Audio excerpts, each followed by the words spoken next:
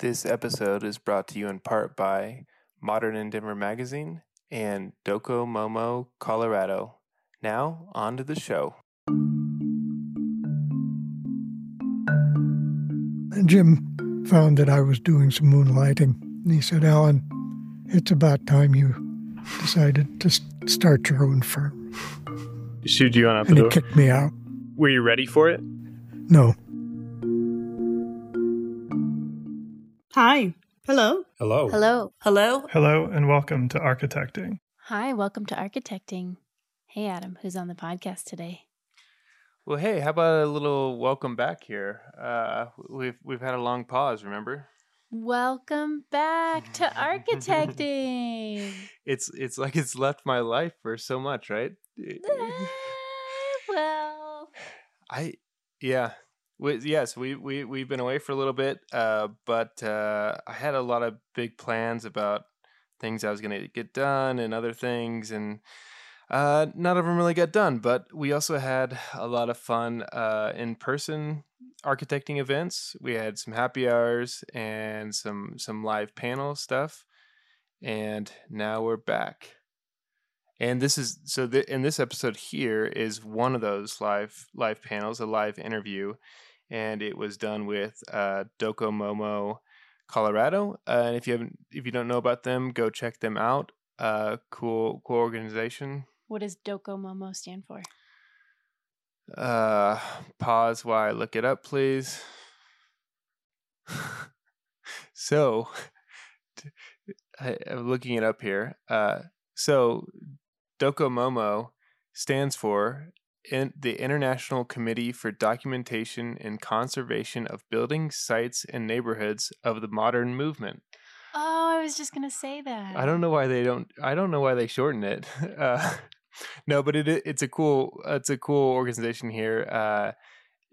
Just really into modern architecture and celebrating that, especially here in Colorado. So they have a monthly event, a monthly meeting, and they'll do different things, like have a presentation or go tour a building or something like that. And so for this podcast here, we had a special event in concert with them where we interviewed the architect Golin Gas. Nice. Yeah, so Alan is just you'll hear more of his credits and an introduction in the interview here, but he's really just a wealth of knowledge and experience within the Colorado community.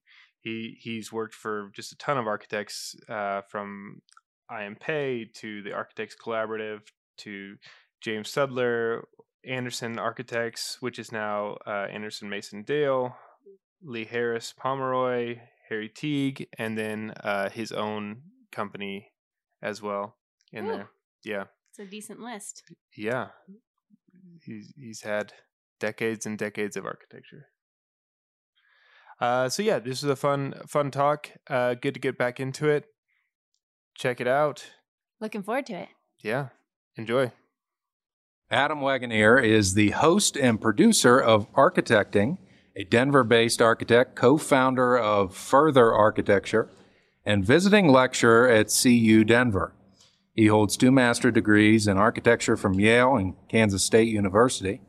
He has worked for high-profile architects around the world in the U.S., Netherlands, and Mexico. As for Mr. Gas, in my opinion, a man who needs no or little introduction, a living legend in Colorado, a modern master architect with a body of work spanning nearly 70 years. Most of us in this room know him well, but tonight's interview, in general, will be the introduction we'll give. So join me in a round of applause of welcoming these 2 fellas to our chapter meeting. Well, yeah, thank you, Josh, for that introduction. I thought I was going to have to introduce myself a little bit, but you hit all the points. And thank you, to Doko Momo here. I've been here for just a long time, like 6 years, so long. And so I'm definitely still learning and finding people and finding groups. And this is a great group that weirdly I didn't know about. And so thanks to Adam and to Bree for reaching out and connecting with me. just real quick. So yeah, I've been here 6 years, something like that, but just really interested in the Colorado collective of architects and design world. And so about 3 weeks before the pandemic hit, I started to do an in-person podcast show with the goal of just interviewing Colorado architects and designers, and with the idea that probably not very many people would listen to it, but the idea of sort of documenting the time and the place and the people that are here and the stories, and getting deeper into these architects and the names that we know or that we don't know, but the built environment that they've created. And so in the last 2.5 years, we've done 53 episodes with architects, and really starting to build a community around this and doing more live events and live things to get people together. And so this is exciting. This is the second in-person interview I've done for the podcast. And the first one, I think, had about 4 or 5 students that had to be there because their professor is being interviewed. So this is a little bit better. But obviously we have a great guest here and somebody that a lot of people are interested in. And I have to admit, I mostly been sort of interviewing sort of younger architects, people coming up or sort of right in the middle of their career. And I have not done enough diving into the history of Colorado architects. And so I'm very glad to have Alan here and get to know him a little better. So thanks for coming. Thank you. So I told you we'd have a nice, easy flowing interview, but I like to start it off with a real shocking, hard... Can I start with an anecdote first? Oh, please, yes. Since I didn't know you went to Yale. Oh boy, here we go. I'm not sure I know where that place is.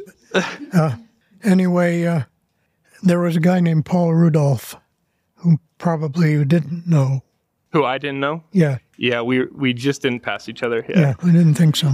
But he designed the building that you went to school in, and he was also dean of the school at one time.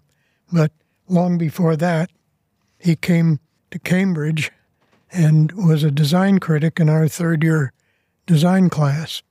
And he didn't have an office in Cambridge, and he had he had the task of designing the Wellesley Fine Arts Building. So he set up an office in our third-year architecture class, and we got to watch every step of his design of the Wellesley Arts Building. What was the studio project? Was it a art museum? You work on this corner, you work on this corner. The project that he gave us was a project that he had in progress already, which was a U.S. embassy in Amman, Jordan. That was the project he gave us. So, okay. Let's not go that far yet. No, I didn't think you would. I'll get there. But I like to start with an awkward question first. So this question of who are you? So if you had to answer that question in 2 sentences, what would you say? Well, I'm a 4th-generation Denverite. I went to East Denver High School. I went to Harvard University for 7 years to find out that I'm going to be an architect. And I've practiced architecture in Denver mostly, and a little bit in New York and a little bit in Aspen during the past 70 years. We got the whole episode right there. What was Denver like when you were growing up? What was the feeling of it? Well, Denver was a cow town. Everybody knows that. Yeah. I mean, literally. And of course, even now, when the stock show arrives in Denver, they drive the cows down 17th Street. Mm-hmm. So, and Denver was not only that, but we had a stockyards that actually fed cattle at that time, and we had a number of slaughterhouses. So the winter winds always came from the north into Denver over the stockyards. Every time we could smell the stockyards, we knew we were going to have a snowstorm. So where did you grow up? What area? I was born in a hospital that is no more called St. Luke's. There's a housing development there now. And the first perhaps a year or so, I'm not sure how much time, I lived in a small apartment house next to my grandfather's house that he had built actually on 15th and Emerson. The house that he actually bought from the heirs of another famous, much more famous architect, Frank Edbrook, was a house designed by William Lang, which is now known as the Gargoyle House. And it's also a Denver landmark. So I had a lot of experience in that house since I went to religious school at the old Temple Emmanuel on 17th and on 16th and Pearl, and I would walk up to my grandfather's house and stay there for lunch, and my father would then pick me up there. So even after we moved to 9th and Colorado Boulevard, I still did that. And then there's a huge housing development right there at 9th and Colorado Boulevard. Across the street was the medical school.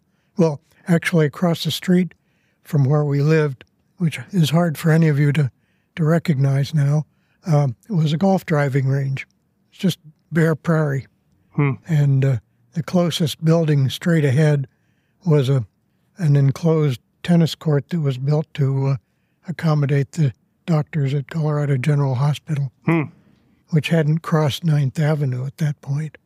Then we were there till I was 6, and then we moved to Park Hill, and that's where I grew up. It's always interesting when I hear Denver was a cow town, is a cow town, was a cow town. I grew up in a cow town, like in the middle of Kansas with like 10,000 people. And, to say like, yeah, I grew up in a cow town, but then there's these pieces of architecture, right, that you're around and that you're surrounded by. That make a felt impact on you growing up, the built environment, or is something you came to? You got to understand how I became an architect. And that's a sort of convoluted path because I had never intended to become an architect. I was impressed by a chemistry laboratory that the son of a friend of my father's had in his basement, and I got 2 chemistry sets one time as gifts, and I became very interested in science, and I continued with my interest in science. At the same time, I became interested in photography, and I found that my science could benefit me in learning about photography, and I learned how to mix the solutions that we used when we actually used film to take photographs. And I had these 2 hobbies for a long time. When I was in high school, I was encouraged actually by one of my friends who was also interested in chemistry and photography, actually my oldest friend. He entered an award competition, which at that time was called the Westinghouse Science Talent Competition. He was one of the top 40 award winners his year. He was a year ahead of me in school. And he made the decision to go to Harvard University. And I had thought of going to MIT. I was going to apply there and several other schools, but that following year I applied to the Westinghouse, and I wasn't as smart as he was.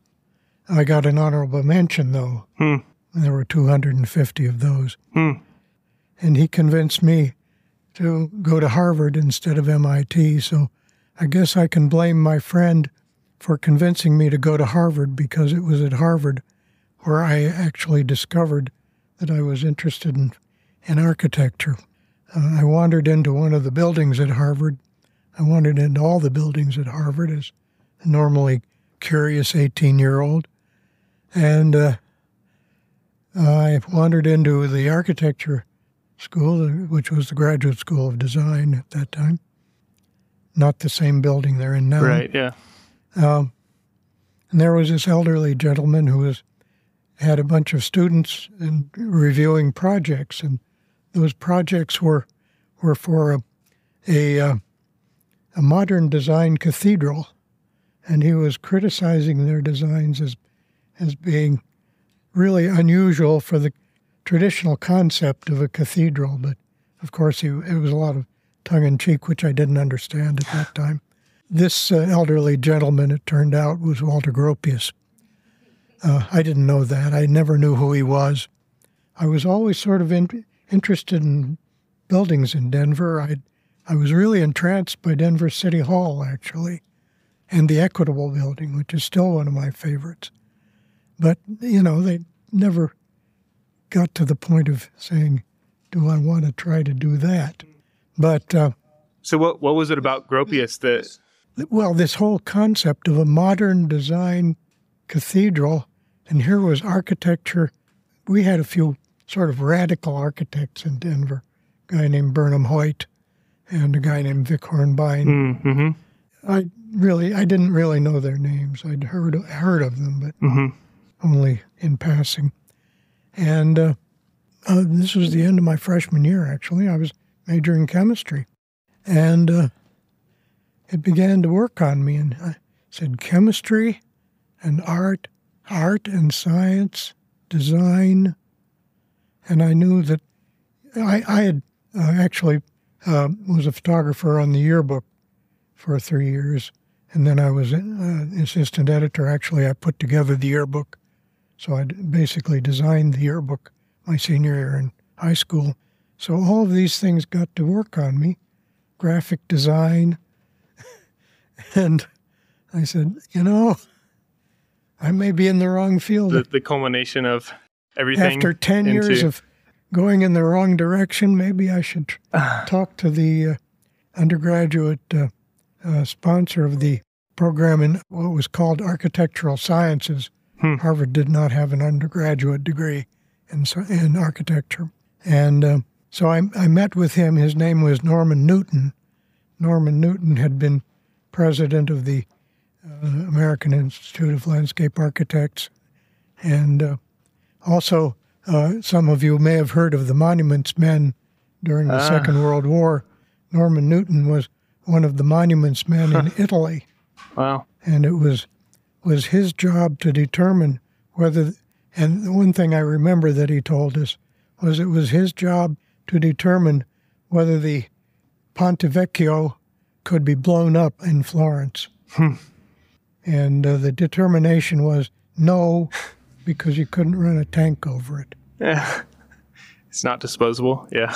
Well, it was, of course, he did everything he could do. I think ultimately the Nazis were able to run some smaller tanks over it, but that was something that stuck in my mind. But Norman Newton suggested that I talk to some of the people there, which I did. And I had a friend, and I was a sophomore by that time, and I had a friend in Dunster House where I lived who was a year ahead of me, who was in architecture school, and he invited me to go to a lecture that Walter Gropius was giving to a basic design class that he was just innovating at Harvard. And the one thing that really threw me over the cliff was Walter Gropius's talk, because the first thing he said was, I've been on the visiting committee for the Air Force Academy, and we went out to Colorado Springs to look at the proposed site for the academy, and we had this experience of driving down to Colorado Springs on this perfectly ghastly street, which was lined with cheap bars and motels, no sidewalks. I knew, I knew exactly what he was talking about, was South Santa Fe Drive, because that was the only route to Colorado Springs until I-25 was built, which was, I think, when I was in they started I-25 when I was in graduate school. So that threw me over the cliff. That made me decide, yes, I'd like to go into architecture. The idea of just how you could sculpt your physical environment, and especially your home. Yeah, I could actually make a contribution to my city, which I loved, and I still do.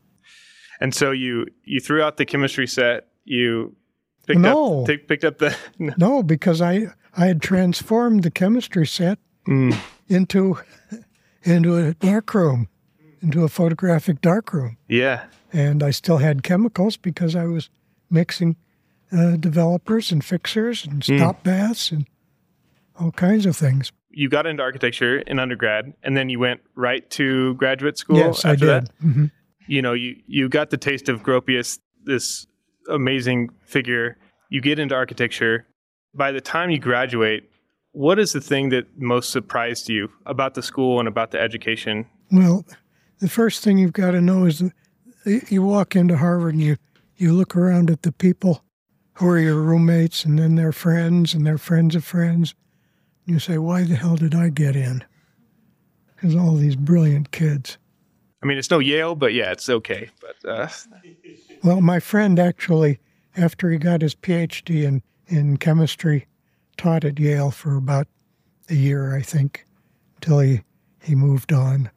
So this was, you graduated in like early 50s? I graduated from college in 53, and because by the time I graduated, Gropius was about to retire, and Jose Cert took over as dean of the Graduate School of Design, and Cert did not have a very good rapport with students, and he took over during my third year, and the people in the thesis group at Harvard, you had to take a thesis to qualify for, or you had to write a thesis, qualify for the bachelor's degree in architecture.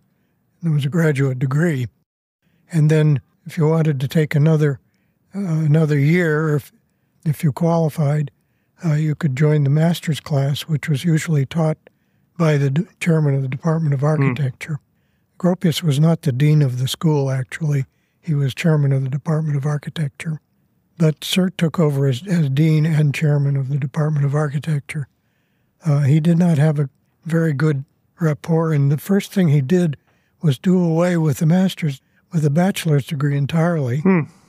And everybody from the undergraduate school who had gone through the program and expected to take the thesis program was thrust into the master's program. And the master's program was designed originally by Gropius for people who had experience in the field and were coming back for extra training in design. And so during our year, we who had come through the program and had not done a thesis and had not been exposed to the professional field in any way. I actually had been, because I had summer jobs which were terrific, and we can go into those later. But I had not even an inkling of what kind of competition we were getting into in this incredible master's class. I had, in the master's class, there were 3 students from Japan. One had been an architect with the Japanese broadcasting system, and lo and behold, he had been a kamikaze pilot during the Second World War. I mean, these guys were 35 years old. Yeah. Another had been sent there by one of the universities in Japan, and each one of them had incredible qualifications, and there were people from the University of Minnesota also produces exceptional architects, and we had several graduates of the University of Minnesota there who had all had experience, and on and on and on. Yeah. Anyway, so we were faced with this competition, and halfway through the year, Cert came to us former undergraduates and said, "You're not performing up to snuff. If you don't do the next project properly, we're going to have to reinstitute the thesis program." Oh, we didn't know what to do, so we just did what we could do. I was fortunate, and I was able to remain in the master's class, but a number of my classmates from my own class at Harvard College were brought back into the thesis program. Anyhow, it was a kind of a rough time in the Graduate School of Design at that point. During the master's program, I was elected to student council, and we were so mad at CERT. We were successful when the Architectural Accrediting Board met in the spring. We were successful in getting Harvard Graduate School of Design de-accredited for 1 year. Nice. CERT was never a very good friend. Wait, he lasted a long time there, right? He did last a long time, absolutely.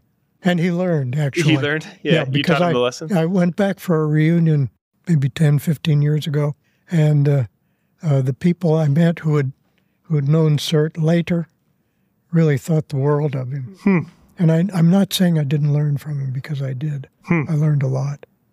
I learned a lot about how to be a person and how to design. Sert had worked for Corbusier.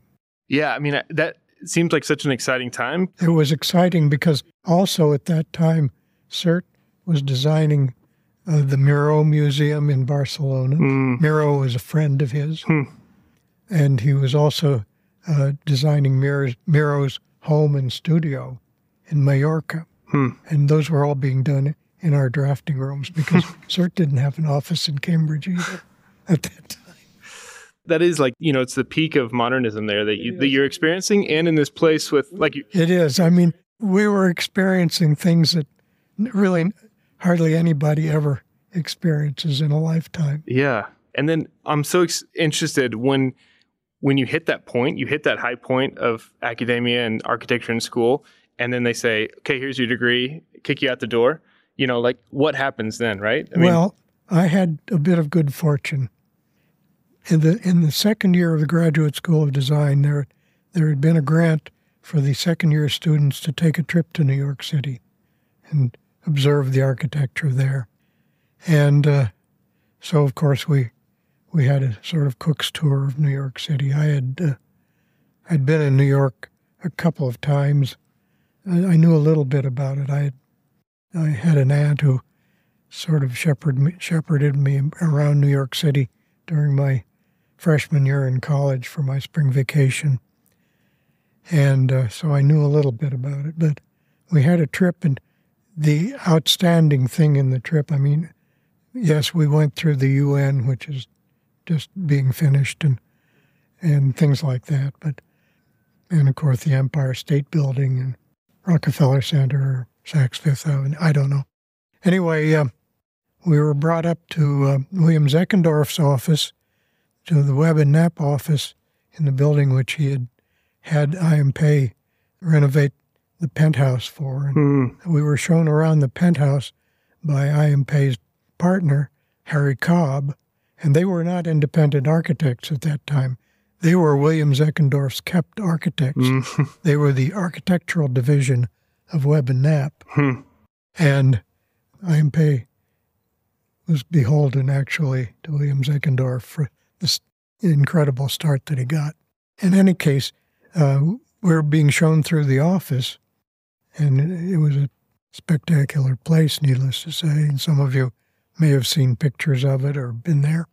But they had a model of the Mile High Center, which was IMP's first big project, which was being built in Denver.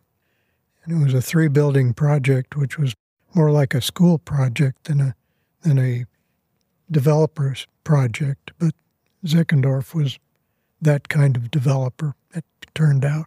I casually mentioned to Harry that I was from Denver. And I don't think he ever got my name. But lo and behold, when I came home for spring vacation that summer, I was told I had a phone call from a Mr. Sink. I had no idea who he was, but my mother had taken the call, and it turned out to be Chuck Sink, who became a very prominent architect in Denver and a good friend. And Chuck said, when I called him, would you like to be the assistant to the supervising architect of the Mile High Center? I said, what? I mean, I had worked in an architectural office before. The year before, I'd worked in Jim Sudler's office as a sort of errand boy file clerk. And I learned a lot from Jim, actually. And then, lo and behold, the next year, I was working with Eason Leonard, who was called back halfway through the summer to run the office in New York. And he became the second partner. And then he was replaced by Leonard Jacobson. And Eason and Leonard, interesting, Eason Leonard and Leonard Jacobson had worked together in an architectural office in Philadelphia, and in New York as well. And Leonard Jacobson later became a partner of IMP as well. So I worked with them, and I worked with Chuck all that summer. Chuck was the associate architect on that project. And then when Mile High Center was finished, Chuck became also the associate architect on the Courthouse Square development, which was, at that time, the May DNF department store and the Hilton Hotel, which is now called the Sheraton. But when Eason left, he said, since you're going to be up in Cambridge when you're in school, if you want to come down to New York during a vacation or interim between semesters. A fun spring break? Yeah. Come on down. Come down. We'll put you to work for a week or two, and you can get some more experience. So for 2 more years, I did that. And then after I got my degree, I was going to Europe, and I had a job which I thought I would take for 6 or 8 months, but I didn't. But Eason said, if you got any time before you go to Europe, just come down to New York, and we'll put you to work until you sail to Europe. And so I worked in the Webb and Knapp architectural office for another couple of weeks at that time, working on various bits and pieces of projects. Actually, one of my sojourns in New York was with Harry Cobb. I worked for him for a week, and my task was to do the first drawings of the May DNF department store facade. So that was something I still have copies of. Again, like a very exciting time at later a very influential firm, right? And because how old was Ian Pei? He wasn't. Ian Pei was 35 years old. 35, right? And you're getting in there. And what was the feeling, of being in that office so young in its history? Well, you've got to realize who was in that office. Yeah. And you didn't think about it at the time because you didn't know who they were, right? Right. Well, Ian Pei had just hired a guy named Jim Freed out of Mies van der Rohe's office because Jim had gone to IIT and had gone as a super student of Mies. He had gone to work for Mies and Philip Johnson on the Seagram building. And the Seagram building had just been finished. So Ian Pei hired Jim Freed out of Mies van der Rohe's office. And Jim was just about a year older than I was. And he and I worked together in the office when I came back to New York on the Kips Bay Plaza project, which was Ian Pei's first poured-in-place concrete project in New York City. But I've got to mention Jim Freed was only one of those people. Most of you have heard of Warren Plattner. You've seen Knoll Furniture's Plattner-designed chairs and tables. Warren Plattner was in Ian Pei's office. And then you've probably all heard of John Hayduck. John Hayduck was in Ian Pei's office at that time. So there were really some pretty exceptional people in that office who had not yet bloomed in their own right. Right, yeah. And so you were in that environment, and then at a certain point, right, you stay in Denver and you kind of break away from that firm. No. I worked in New York for a year. Okay. And I did want to eventually come back to Colorado. I got a job. The Walter Gropius's firm, the Architects Collaborative, had an office in Colorado Springs. Oh, really? But they were not doing architecture.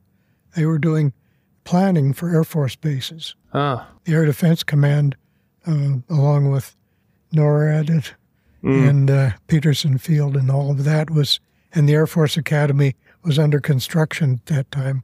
It was all going on at the same time. And so I went down. That was an opportunity for me to get back to Colorado. I would have stayed with Ian Pei forever probably, but I really wanted to. The opportunity came to come back to Colorado, so I did. And that really wasn't an interesting job for me, despite the fact of the Architects Collaborative, because there was no architecture and the Air Force bases were rather limited. I did make a few friends there. I met a guy named Cliff Nakata there, and some of you may have known Cliff Nakata. He was an architect in Colorado Springs for many years. He was our client. He worked for the Air Defense Command and stayed. But I came back to Denver, and since I had worked for Jim Sudler before, I interviewed with him, and he hired me. He said, we've just gotten a commission to do the new federal courthouse and office building in Denver. And why don't you come along with us? We've partnered with Fisher and Davis to form a joint venture firm to do the new courthouse and office building next to the post office. And so why don't you come along and we'll put you to work? And lo and behold, I joined them in a special office they had in the former First National Bank building, which had been taken over by the American National Bank. And Jim had put a gigantic, ghastly, cast-in-place or a precast concrete facade over this traditional building. And he was finishing that, and his office was in the Denver motor garage that's used by the Brown Palace on Glenarm Street. There was a penthouse there, and lo and behold, Jim's office was in one of the spaces that were for rent, that were offices, and across the hall was the office of Bill Mucho, which was interesting. So I was going to say it had to be hard going from IMPay and the work that was going and having the draw to come back home. There's another connection there too, because while I was that summer I was working in Denver for East and Leonard, Jim Sudler was also doing the interior of the Denver U.S. National Bank, which was in the former Montgomery Ward store that was part of the Mile High Center, and the exterior was designed by Harry Cobb. So that's funny. I did see Jim during that summer as well. Yeah.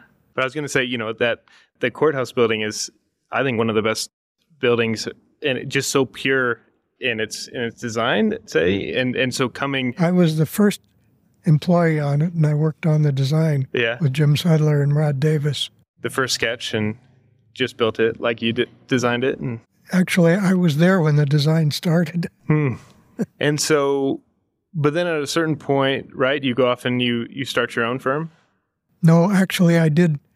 Jim, during lapses in the design work, Jim asked me to design a house in the Polo Club for the guy who was president of the most prominent real estate firm in Denver at that time, called Van Skaken Company. And has anybody heard of Van Skaken Company? Any of you realtors? There we go. Oh, good. Great. Well, Tom Knowles was the president of Van Skaken Company. He was a Harvard graduate, a very austere guy from the Boston area. And he'd married Mary Kuntz, who was the daughter of one of the grandsons of the founder of the Colorado National Bank. So and the house was in a new development in the Polo Grounds, which was just being converted by Falkenberg Construction Company into a super high-end residential area. And they had they bought one of the first sites in the Polo Grounds, actually. So I was given the task of designing that house, which I did, and I worked with Falkenberg. Bill Falkenberg was an architect, and he had a draftsman working with him, so I worked with his draftsman instead of one of Jim Sudler's draftsmen, putting the plans together. That house has since been cannibalized to the point that it's unrecognizable, which is unfortunate. It's one of my favorites. But so that sort of commission into single family? No, I was actually doing some night work in the process while I was working for Jim, and I had done a speculative housing development for a developer which never came to pass. But I have some nice drawings to show of it, and I was about to take over my first commission, my first real personal commission. I had, while I was in school, I should go back to school because my favorite aunt, one of my mother's four sisters, wanted me to design a house for her while I was in school, which I did in Montclair and at 11th and Olive. And while I was in school, I designed that house, and I did a whole series of drawings, and the house still stands, and my aunt's granddaughter still lives in the house. So I had already built one house by the time I came back to Denver. I obviously didn't oversee the construction because I was still in school, but it came out pretty well, actually. So then what made you start your own firm? Yeah. Jim found that I was doing some moonlighting, and he said, Alan, it's about time you decided to start your own firm. Shooed you on out the And door? he kicked me out. Were you ready for it? No. No? No. And unfortunately, I wasn't ready. Why wasn't I ready? Well, I had already started to build my house, and I got married just before he told me to go. And I had no money, and I had no money to finish building the house. And I had to try to find a mortgage. And in the conservative mortgage area of Denver at that time, I was pretty naive. I was totally naive about building anything, from scratch. And it was a good education. The first person I went to try to find a mortgage was Tom Knowles. Who else? And he couldn't find anybody in any of his portfolios who would give me a mortgage on that house. Too radical. And the foundation, the house has a foundation which comes out of the ground 5 feet, since the lower level is half out of the ground. Split entry design. And so all they saw were these concrete walls coming out of the ground, which looked awful. And they looked at the plans and they couldn't understand them. And so he apologized profusely, but said, maybe I'm a director at the Colorado National Bank, lo and behold. Why don't you go over there? So I went over there, and the mortgage loan guy took a look at the plans, and he tried to shop them around, and he said, I can't help you. Finally, my father-in-law was in business in Pueblo, and he had a connection through his bank in Pueblo with the Colorado National Bank, and lo and behold, he was able to swing it for me. Otherwise, I don't know what I would have done, because I already had the house under contract to Clyde Mannon. And Clyde Mannon was it was a very prominent modern house developer at that time who had gotten his start as the lead carpenter of Arapahoe Hills, of Arapahoe Acres, which of course is on the National Register now. Yeah. Well, let's talk about that house. I mean, we're in the meeting before, we're talking about it. It's in the process of getting landmark status, and you're a younger architect. You're working at a firm.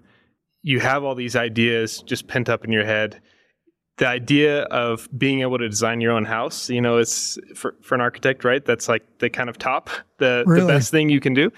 But it also has to be a little debilitating. I was spurred on by one of my compatriots who had been working, a few years older than I, who had been working in the IMP office, the Mile High Center office, a guy named Bill Kopic. And Bill was in the process of building his own house, actually, and that sort of spurred me on. And so what went into that? What was you have all these pent-up ideas. What was the idea of the house? I mean, and it's amazing. You still live in it, so you must have worked out pretty well. But everything has an evolution, right? I was living in Park Hill with my parents at that time. I just moved back from Colorado Springs and was thinking of where was I going to live next. And I thought of building a house. And so there was a site at between Montview and 22nd Avenue on Colorado Boulevard. It's still vacant, actually, that I wanted to buy. But it was owned by the people who owned the house next door. And it's never been for sale. I couldn't sell it. Well, But I started to design the house for this site across the street from City Park. Nice view of the park. So I thought, well, I designed the house. It really, I wanted to have a house that was all glass.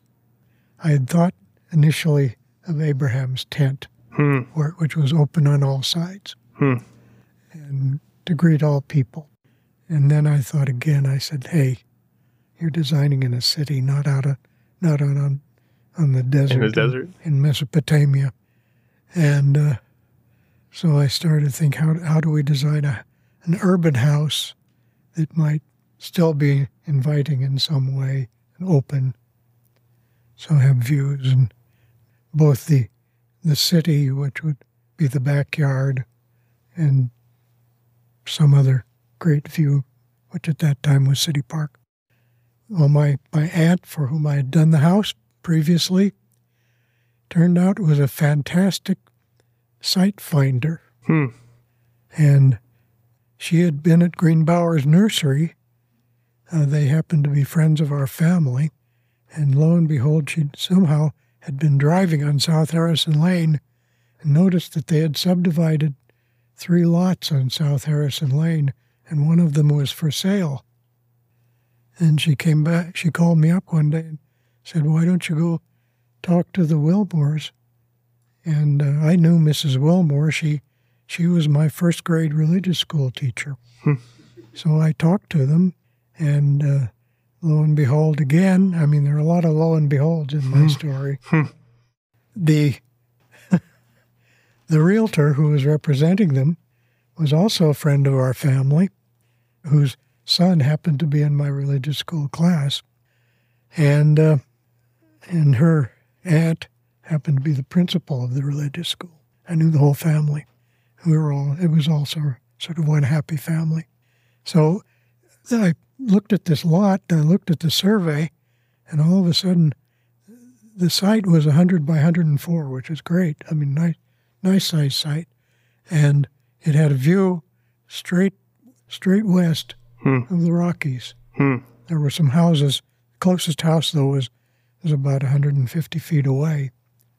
And this sort of dump area, it was a sanitary landfill, was next to this site. The other 2 sites up the hill had already been sold. They couldn't sell this site because it was next to a dump. It had 2 alley easements, 2 8-foot alley easements on the east and the north, and it had an easement for an abandoned sewer, which was still active. I mean, the easement was active, running up the southwest corner. And I took a look at it, and I took a look at the house that I had designed for 20th and Colorado Boulevard. And I said, if I turn the house at 45 degrees, it will have an unobstructed view of the mountains. And it will fit on that site with all that impediment with no problem, and I can landscape the rest of it. So I made a deal with them. I said they wanted $7,500 for the site. So they're taking advantage of you, yeah. And I said, look, the site really is not as big as it looks, because I can't build on that. I don't even know how I could build on it. I have no idea. I wasn't letting on that I had a house designed for the site. Yeah. Come on. So I made a deal with them for $6,750. Actually, I offered them $6,500. They wouldn't take that. That's funny. Well, we're coming up here on an hour, and we're about you're about 30 years old at this point. But I think it's such a great opportunity here because this is the first time we met, but there's a lot of people who know you pretty well here. So I wanted to see if there's any audience questions or any other questions that you've got them on the hot seat here. Anything, whatever. Any other stories or experiences you've been wanting to hear about, Alan? What's your favorite building that you ever designed, Alan? The question was, what's the favorite building you've ever designed? The favorite saying of architects, of course, is the next one. The next one. Since I'm retired, I can't say that anymore. There's still time. And I won't say that I have a favorite building. the building that probably has gotten well, there are two buildings that have gotten some notoriety, I'll say, that I've designed.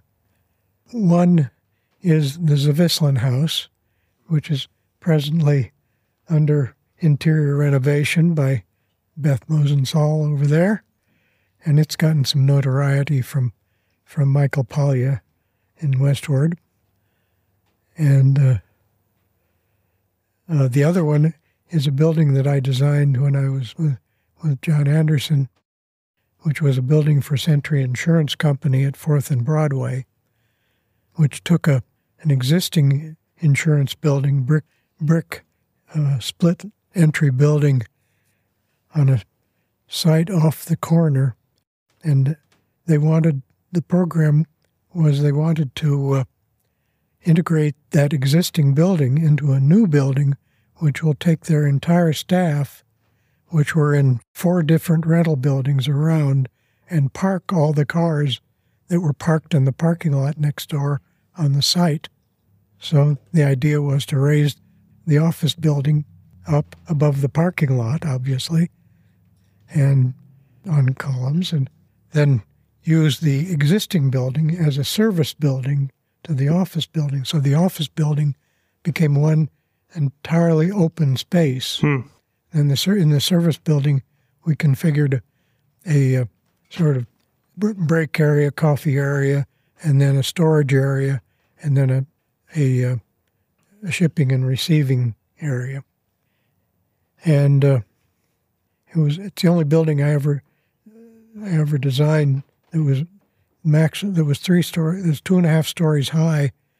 It had 5 elevator stops. The elevator had doors on both sides. That building was now bought by Kurt Fentress, and is now his office. Mr.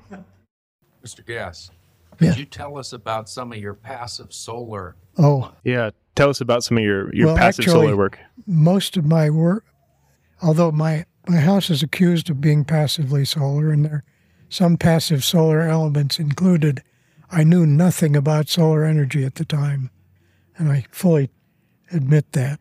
I have John Anderson to thank for my research in solar energy, because that was the reason I joined Anderson Barker Rinker at the time. He had made a huge leap in finding that they had gotten a commission to do what was called at that time Community College North, and that was right at the time that the Arabs shut off the oil, and they were not assured that they would have any gas to heat that building with when it was finished. This was about 1972. He made the leap of faith, saying, I'm going to design a solar-heated building. And he found a mechanical engineer in Albuquerque named Frank Bridgers, who had done a solar-assisted heat pump project on his own office and had gotten some notoriety for it. And so he had already made an alliance with Bridgers, but he had nobody to do any research in solar energy. We'd known each other for quite a while, and he asked me if I had just left Jim Johnson's office. They were changing the configuration of their operation and moving, and so it was an opportunity for me to go somewhere else. And he asked me if I'd take on a research project in solar energy.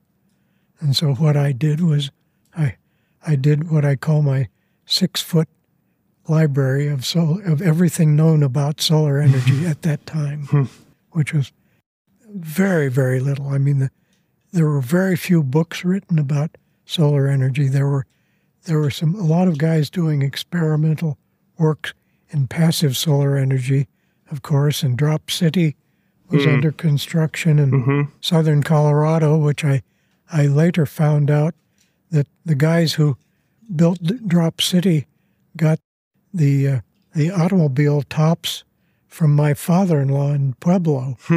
My father-in-law was a metal salvage dealer. And much later I found that out. Then there were the guys in Arizona who were working, and Ed Mazria was starting to do his work in solar energy. Dick Crowther was doing a lot of initial work in solar energy in Denver, and I was talking to him, and Jim Hunter had done a solar project for George Lurf, who was a solar researcher at the University of Denver. And so there was a lot of stuff being done at that time, but Community College of Denver North Campus was 300,000 square feet. Right, yeah. And it was quite a bit to chew. So I started the work in solar energy, and when I finished the basic part of the research, he said, we're going to need somebody to help us design this building. And so he asked me to come on staff at ABR, which I did. And I ended up designing most of the interiors at Community College of Denver. And then there was an addition. There were two additions put on it at the same time. There was an early childhood center, which was a separate building, and there was a center for the disabled. So I had to do some more research. I designed that building, which was just an addition on the Community College of Denver, which most of you know is a Front Range Community College, is 1,000 feet long. So, and 3 stories high. And one of those stories is underground. So, and actually 2 of the stories are underground from 112th Avenue, and it's 3 stories in the back. The hill goes down. And it was designed, one of my tasks was the interior, but the other task, of course, was, since it was an active solar project, I had to do the research on how do we find a solar collector that we can build 35,000 square feet of. Who makes such a collector? Well, it turned out, with working with the guys at Bridger's office and myself, we found nobody that had a commercially available solar collector who could do the job. So together we wrote a specification for a solar collector. Basically, the specification was that it had to have a certain life expectancy. Here was the space that it would occupy, and have at it. And we put it out, I think, to about 5 sheet metal contractors and some solar contractors, and ended up with a Texas sheet metal company who designed a solar collector that was like 20 feet high and 4 feet wide. And we put 35,000 square feet of solar collector, and we installed Frank Bridger's solar-assisted heat pump with a 100,000-gallon tank of water buried behind the building on the north side. That was our heat sink. Did it work?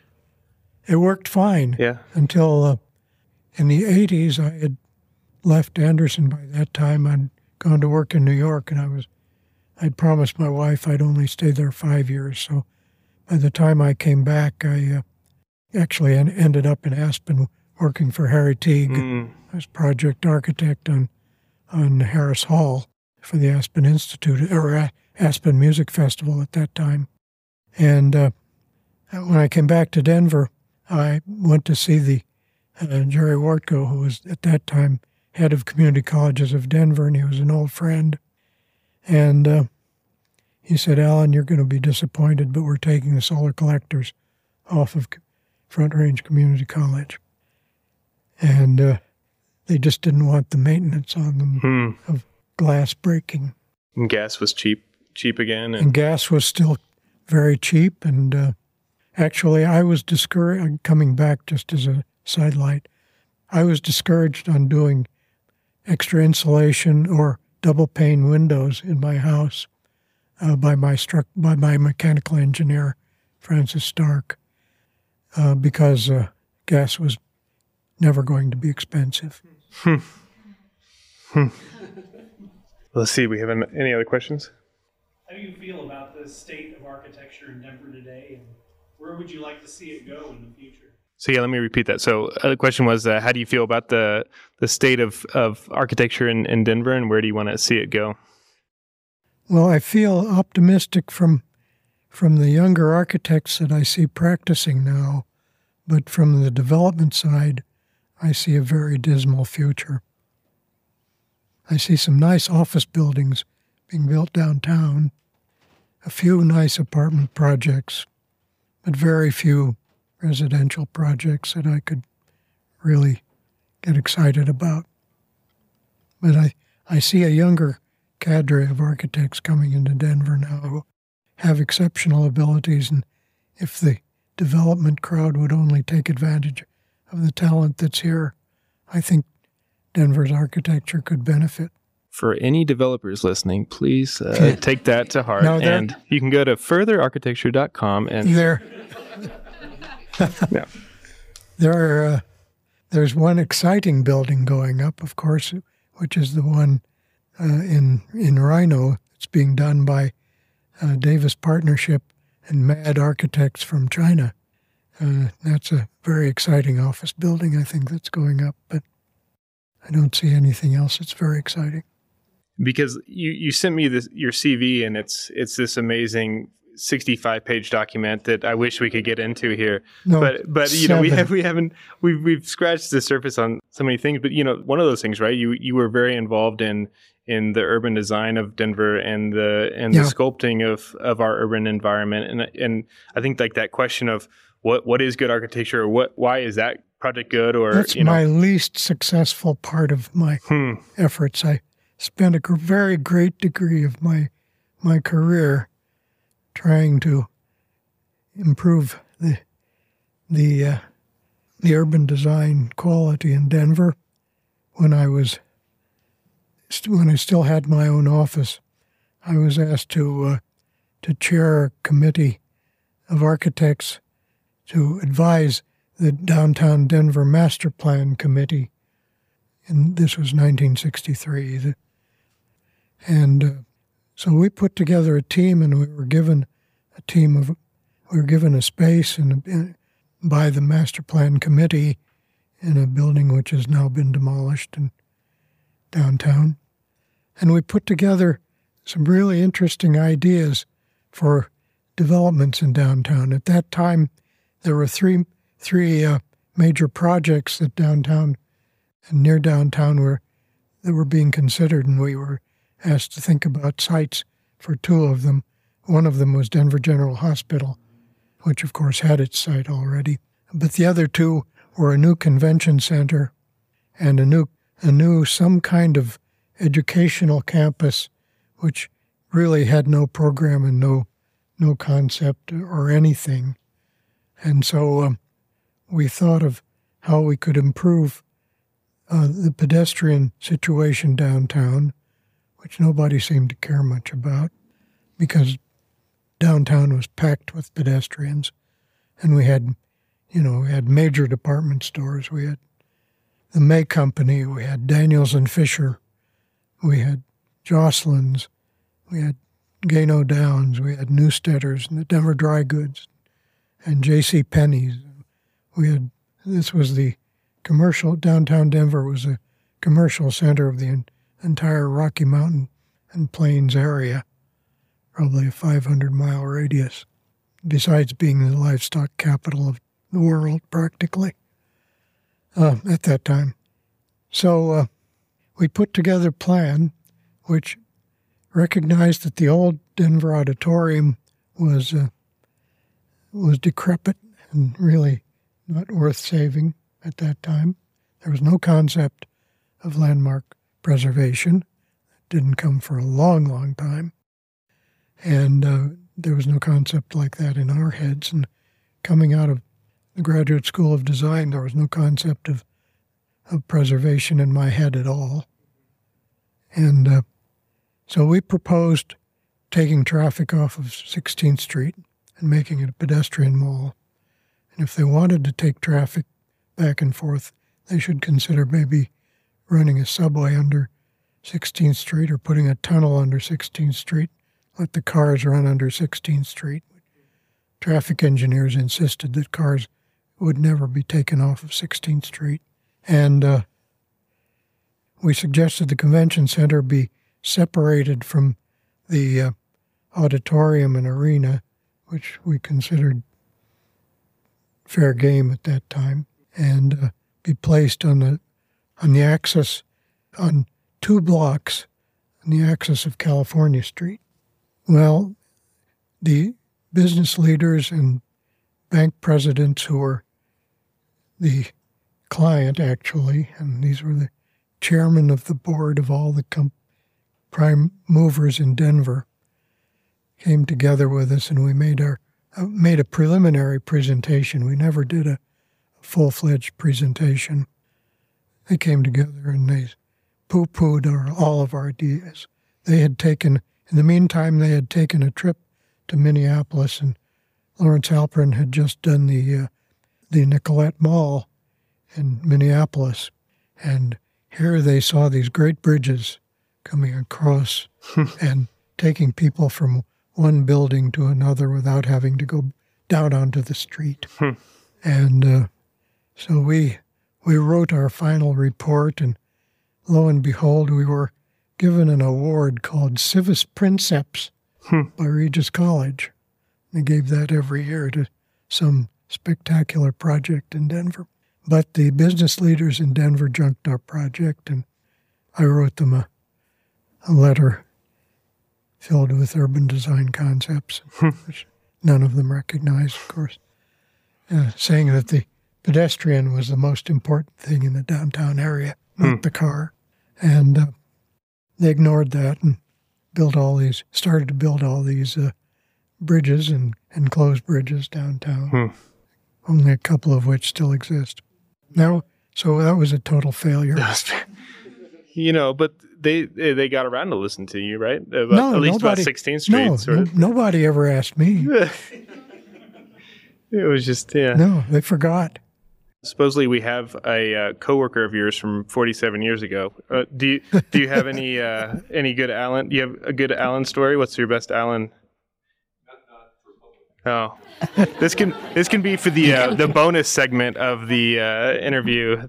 I mean, I think, just from my point of view, I see, we didn't even get to the AIA Colorado portion, right, where you were one of the kind of founding members of that. Jim Sudler, I'll just briefly tell you that, but Jim Sudler basically had the idea that we should form an urban design committee and called me up and said, "Do you want to join this committee? I don't have anybody to head it up yet." And so I said, "Sure."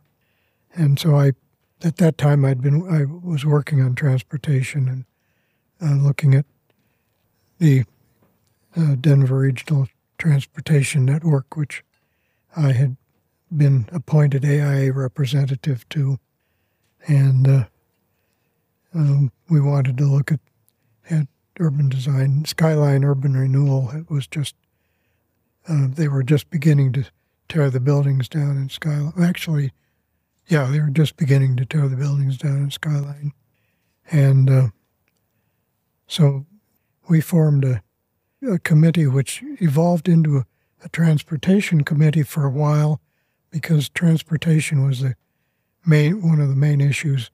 There was proposed a freeway network which not only included a loop freeway around Denver, but included several freeways actually coming through Denver. 6th Avenue from the mountains through Lowry Field would become a freeway. There would be a freeway north and south on Lincoln Street. There would be a freeway north and south somewhere around Race, perhaps. I don't know. I don't remember what that was now. But so a high school friend of mine who was an engineer at that time later became a very prominent environmentalist in Denver, Bert Melcher. Bert Melcher and I represented different neighborhoods, or he represented a neighborhood and I represented AIA on this Citizens Advisory Committee, and we were successful in getting 3 of the freeways killed. But we didn't get C-470 killed. There's a whole academic study done on our opposition to what was then called I-470. And I-470 was to be totally funded by the federal government. We finally convinced Governor Lamb, Kathy Donahue, who later became a city councilman, and I and a group of other people were in Dick Lamb's office when he announced he had put the silver spike into I-470. Well, Dick Lamb was sued by everybody in the world, and he found out that while he could take some of the federal funds out of I-470, he couldn't take them all out. So the Highway Department, as it was called at that time, recast the highway into C-470, and the money that was taken out of I-470, lo and behold, what did it build? The 16th Street Mall, designed by I.M. Pei. There you go. It's kind of funny. When I graduated, Harry Cobb invited me to the I.M. Pei office and said, "Hey, come and look and come and get hired." Did you work there? I said, "No, I'm going to move to Denver." And he said, "Why would you move to Denver? Why are you going to the cow town?" But I just want to. Let me tell you. Now I'm going to tell you the next story about Harry. Hey, good. Bless his soul. He died last year. Harry wrote a memoir. I don't know whether you've read it. And it was a complete memoir of all his entire span of his experience. It's a nice book.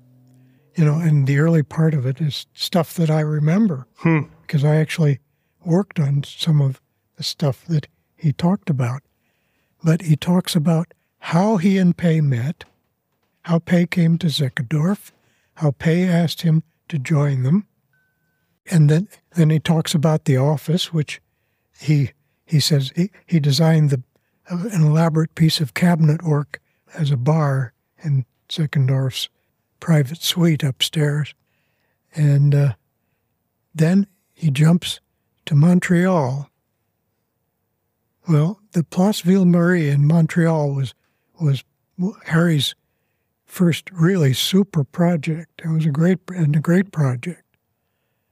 And he gushes about how Place Ville-Marie came to be. In this memoir, the name of Denver does not appear. Well, and that's what I was going to say. Some of us know the reason for that, but I.M. Pei's work in Denver has been savaged to the point that it can't be identified anymore. Yeah. That's what I was going to sort of end with here, is just saying thank you. You had so much opportunity to do so many things and so many other things, but coming back and diving into the city and really pouring your heart into it for this whole time. I think just this room here, you can see the impact that's made to the city. And I think just to end it, maybe, what is that last piece of advice? You've done your own firm. You've worked for all these amazing firms. We've worked on the environment here, both urban and environmentally.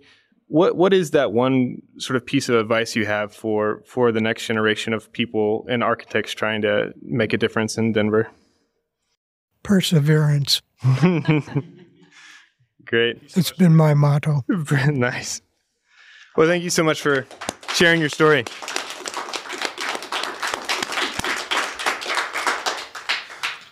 All right, now it's the after hours sessions, so now we can hear the real stories. And